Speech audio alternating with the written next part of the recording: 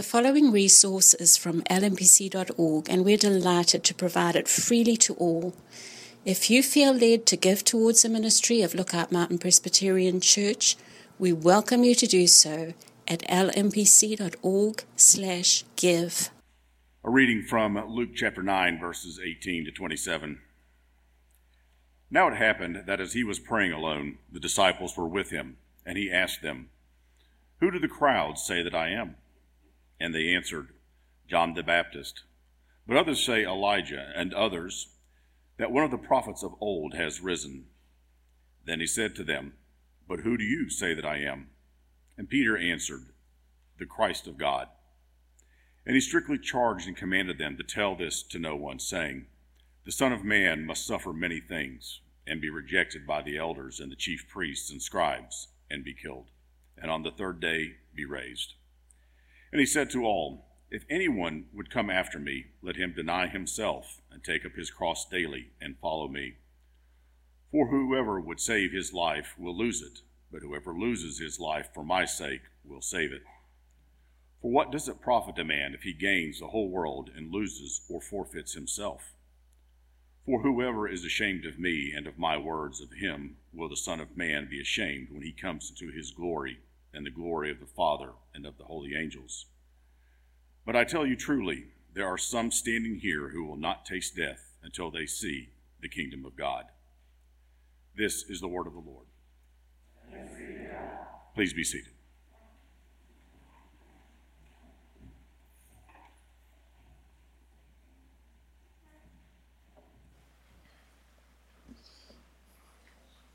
Well, good morning, and welcome again to Lookout Mountain Presbyterian Church.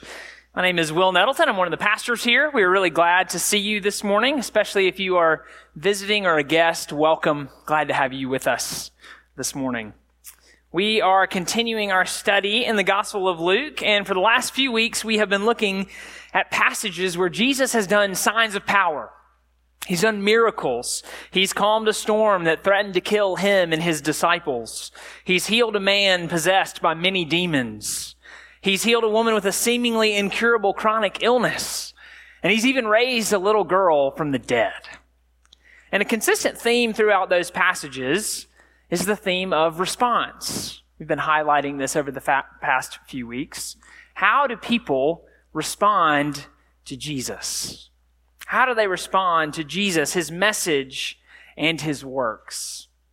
In fact, there has been a recurring question in these chapters, one that's actually been explicitly in the text over and over again. His disciples ask it in Luke 8:25. After Jesus calms the storm, they say, "Who then is this that he commands even winds and water, and they obey him?"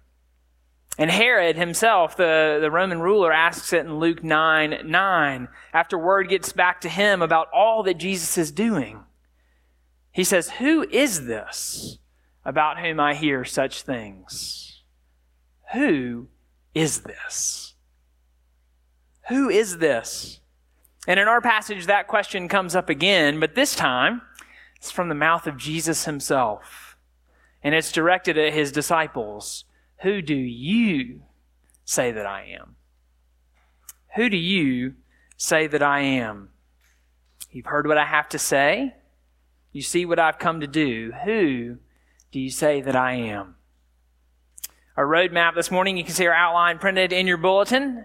We'll look at verses 18 through 20. First of all, that question, a crucial question for everybody. Who is Jesus? And then secondly, in verses 21 through 22, a strong warning to confused followers. We're going to see that Jesus' plan for redemption looks very different than his disciples and from ours. Then finally, in verses 23 through 27, a sobering call to true followers. Following Jesus involves us denying ourselves, but that denial, we're going to see, brings true life. So that's where we're going this morning. Let me pray for us. We'll ask God to bless our time in his word together by sending his Holy Spirit among us. Let's pray together.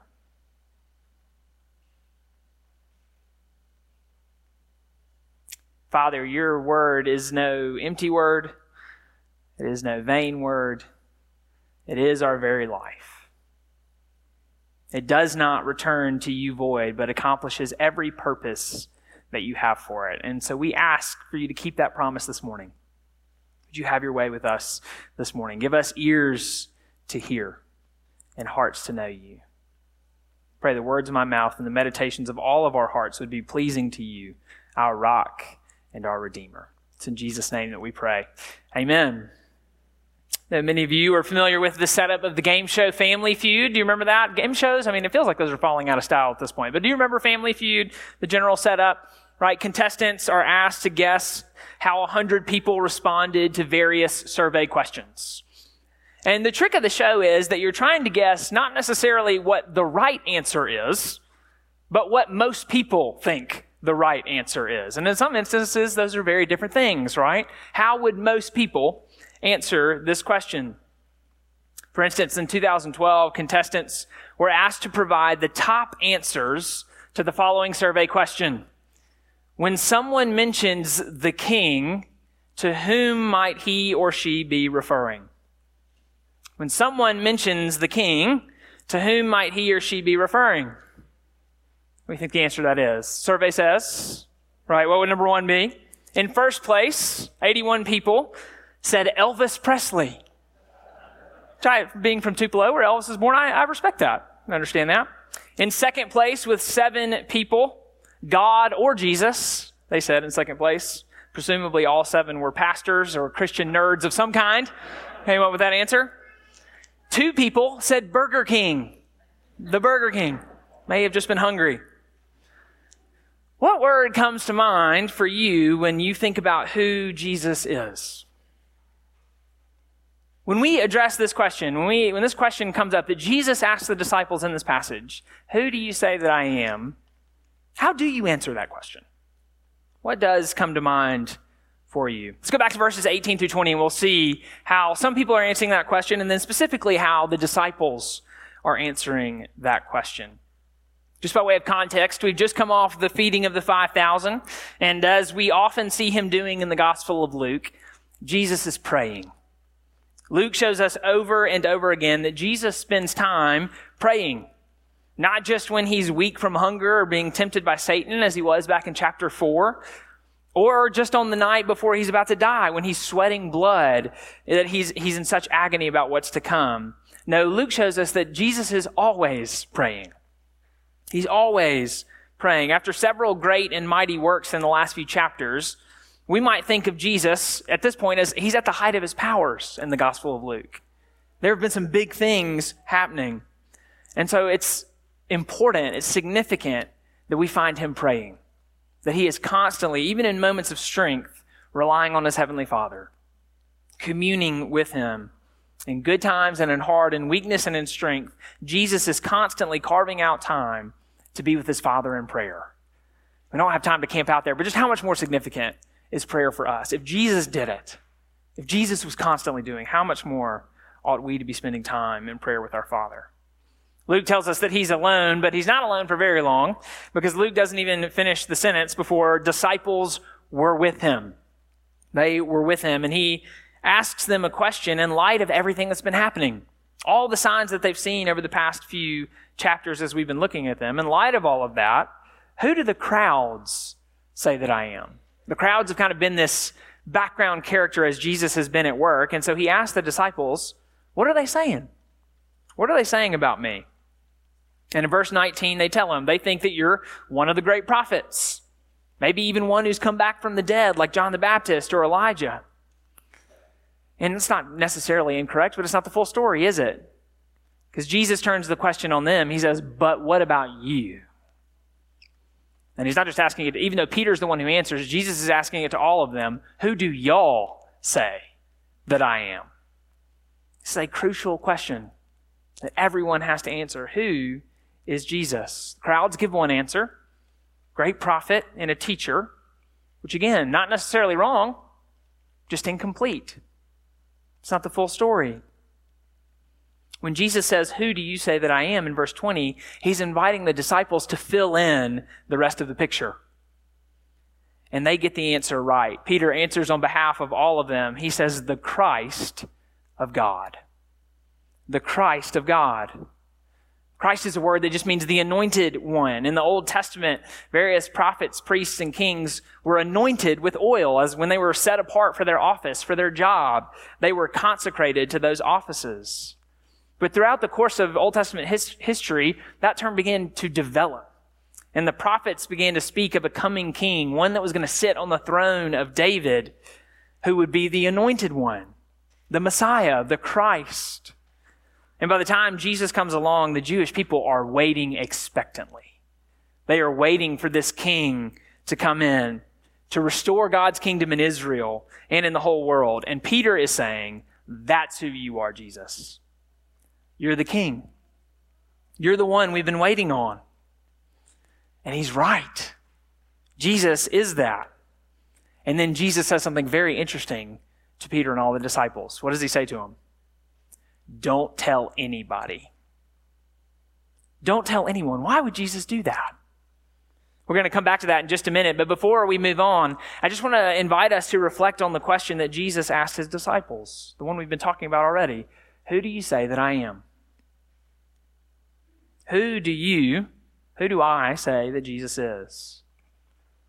Is he simply a great teacher? Is he simply a helpful voice for those of us trying to live good moral lives? Is Jesus an important part of our well-rounded lives? Or is he king? Is he king of the universe?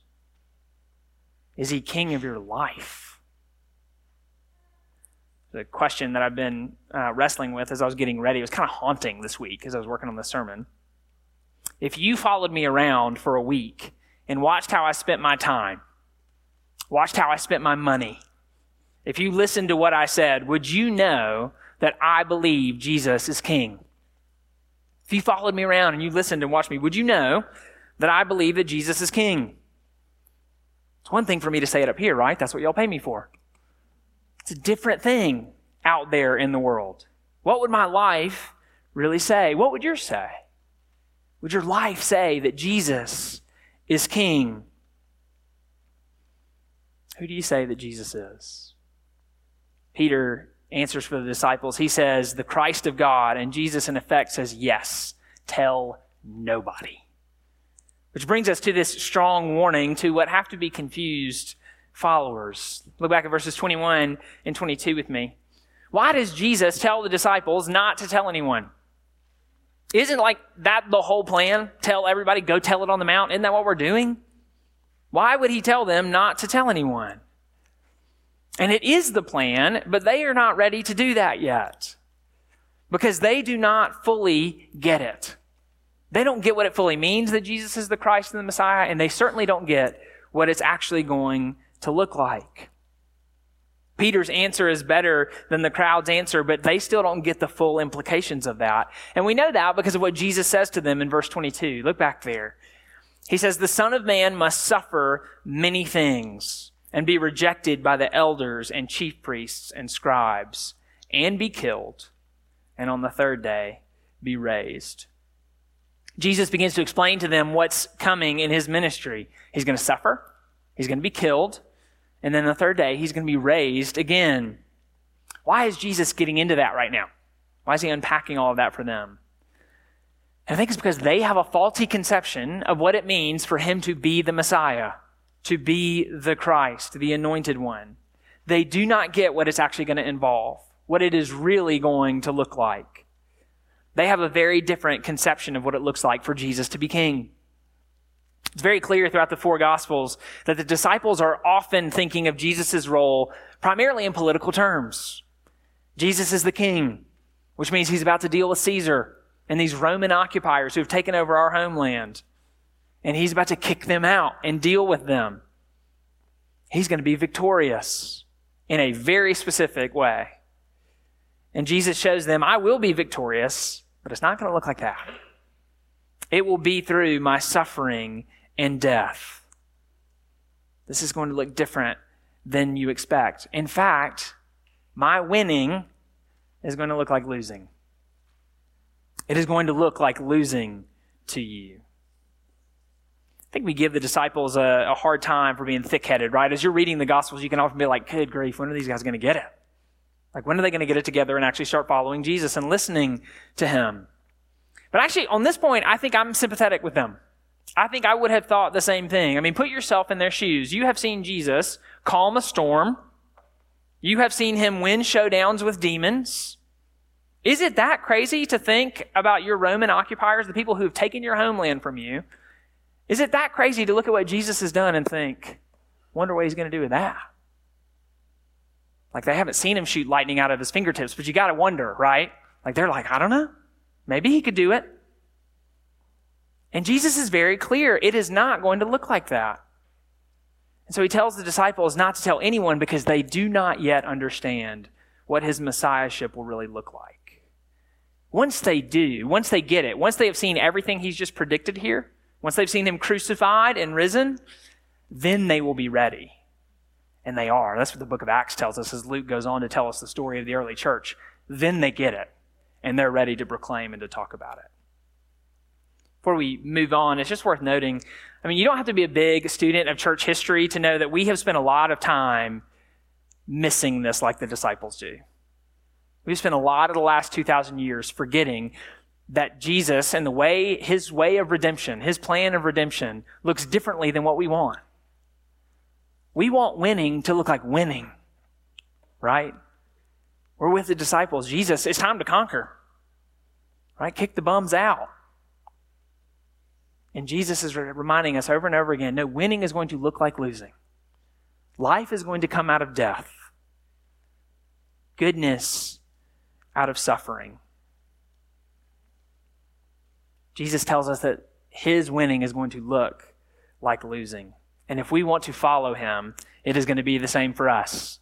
And that's where he goes in verses 23 through 27, He calls his followers to suffer as well, to deny themselves in a way that will bring them true life.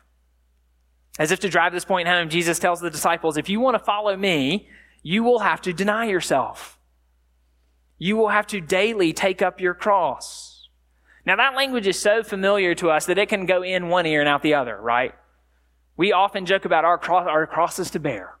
This is my cross to bear. We're usually talking about something not that big, right? So I want to slow down for a second and think about what does Jesus really mean? What does he mean when he's talking about denying ourselves and bearing our cross? What is he really saying? And I just have to give a shout out really quick to one of our own, Christy Graham Brell, actually wrote an excellent article on this for the Gospel Coalition that was very helpful for me in my preparation this week. I told her that I was going to give her a shout out because she did excellent work on this text. So if you want to study this more deeply, you should go Google that later today because I'm ripping her stuff here. This is called plagiarism. We think of denying ourselves often in terms of things, right? Things or desires. Like this morning, I denied myself a second donut, right? Did not deny myself the first one. I denied myself a second donut. When we think of Jesus saying, deny yourself, that's where we tend to go. Deny yourself stuff.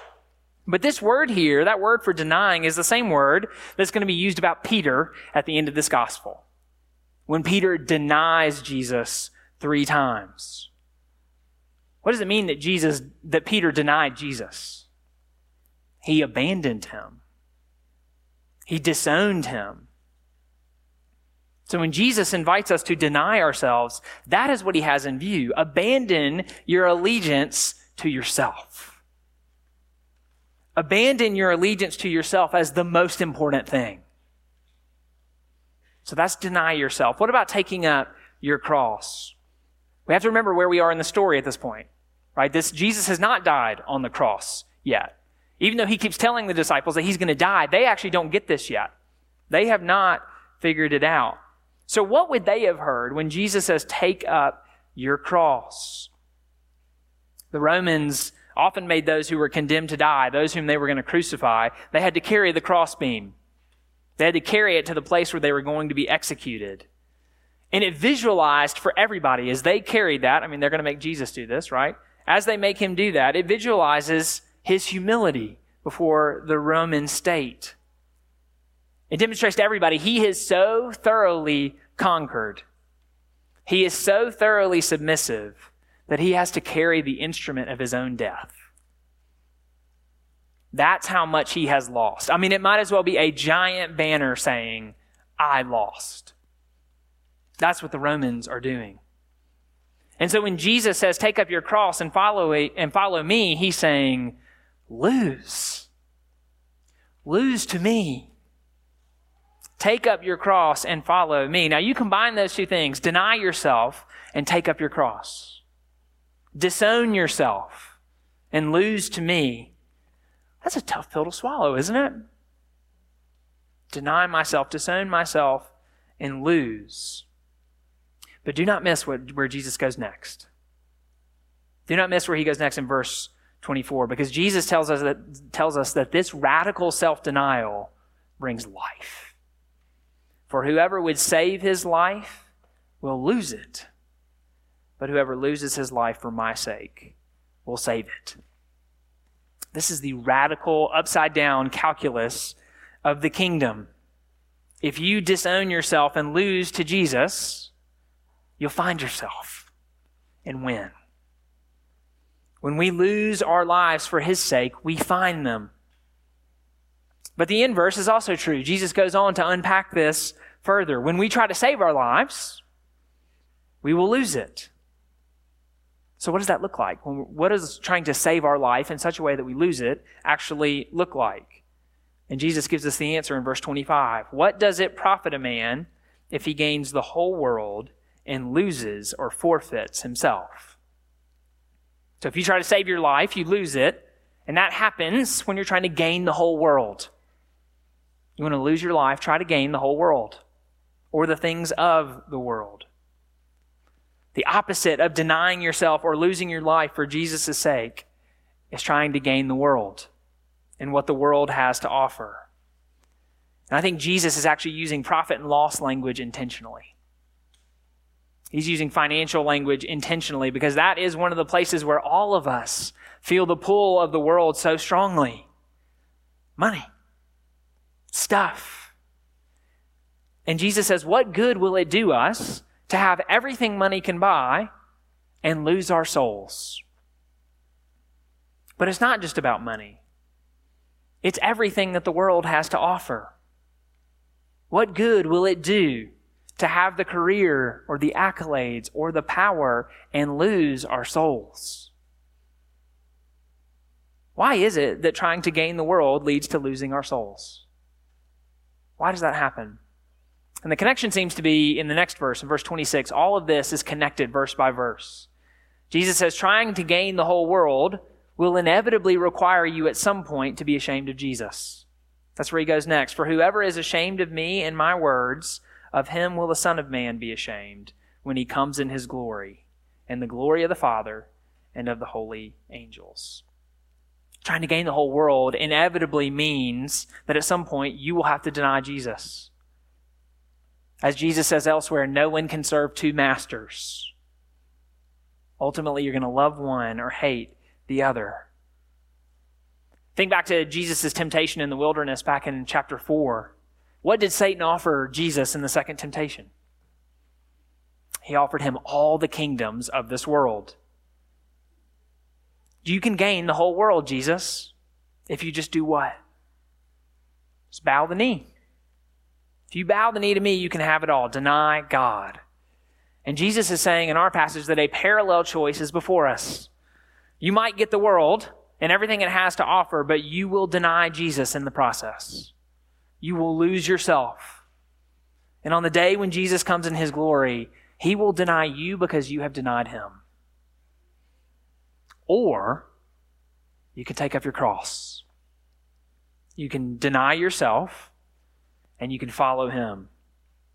And in so doing, find everything you were actually looking for when you were trying to gain the world. That is the upside down calculus of the kingdom. Everything you're looking for over here, if you will deny yourself and die, you will actually find what your heart is truly after in Jesus and in his kingdom. You will find everlasting life. Why should we take up our crosses and follow him? Because of the very thing he said in verse 22.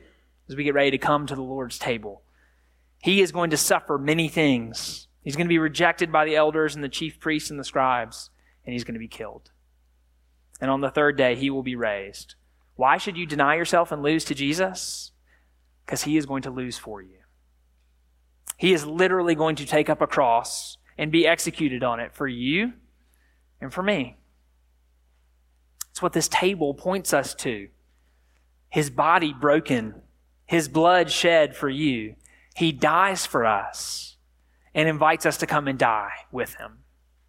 That in that death, we might find real life. If you go after life on its own, you will lose it. But if you will deny yourself and come and die, you will find it in him. As we close, verse 27 is just a mysterious ending to this. I was almost not going to talk about it, but I think it actually ties in with everything that we've just been saying. It's a mysterious ending to this passage. I tell you truly, there are some standing here who will not taste death until they see the kingdom of God. What is Jesus talking about, seeing the kingdom of God? Lots of different opinions here. It's possible that he's talking about his resurrection. I tend to agree with the commentators who say he's talking about what's going to happen in next week's passage on the Mount of Transfiguration. Peter, James, and John are going to go up with him, and they're going to see Jesus' glory. They're going to see his glory. The glory that he just talked about, that we're all going to get to see one day when he comes back, they got to see it. And it was a reminder. They get a taste of the victory that is to come. And so as Jesus calls us to die, keep that vision in mind. As you are taking up your cross and daily following him, we are not dying just to die. We are dying to live. We are dying that we might truly live. And because he has died first for us. Amen. Let me pray for us as we come to the table. Father, we thank you that you sent your one and only Son, your beloved, to live the life of obedience and perfection that we could not live, to die the death for sin that we ought to have died. Lord, who is sufficient for the task that you've called us to take up our cross and to follow you, except inasmuch as we see that you have done it for us. Lord Jesus, I pray this morning for those who are still wrestling with who you are. Would you open their eyes to see that you are, in fact, the King? Would you mold our hearts, Jesus, that we might remember that your redemption looks so different than we want it to look, that your winning will often look like losing, and the life that you call us into is one of suffering, one of taking up our cross. But Lord, also, would you give us that vision of that day when we are going to see you face to face, and we're going to become like you because we'll see you as you are. Lord, would you keep that in front of us as we seek to daily take up our cross and die? Not simply to die, but that we might live. Pray all these things in Jesus' name. Amen. That brings us now to the Lord's table. Where we come to feast by faith on Jesus' body and blood, to our spiritual nourishment and growth and grace. Just a couple of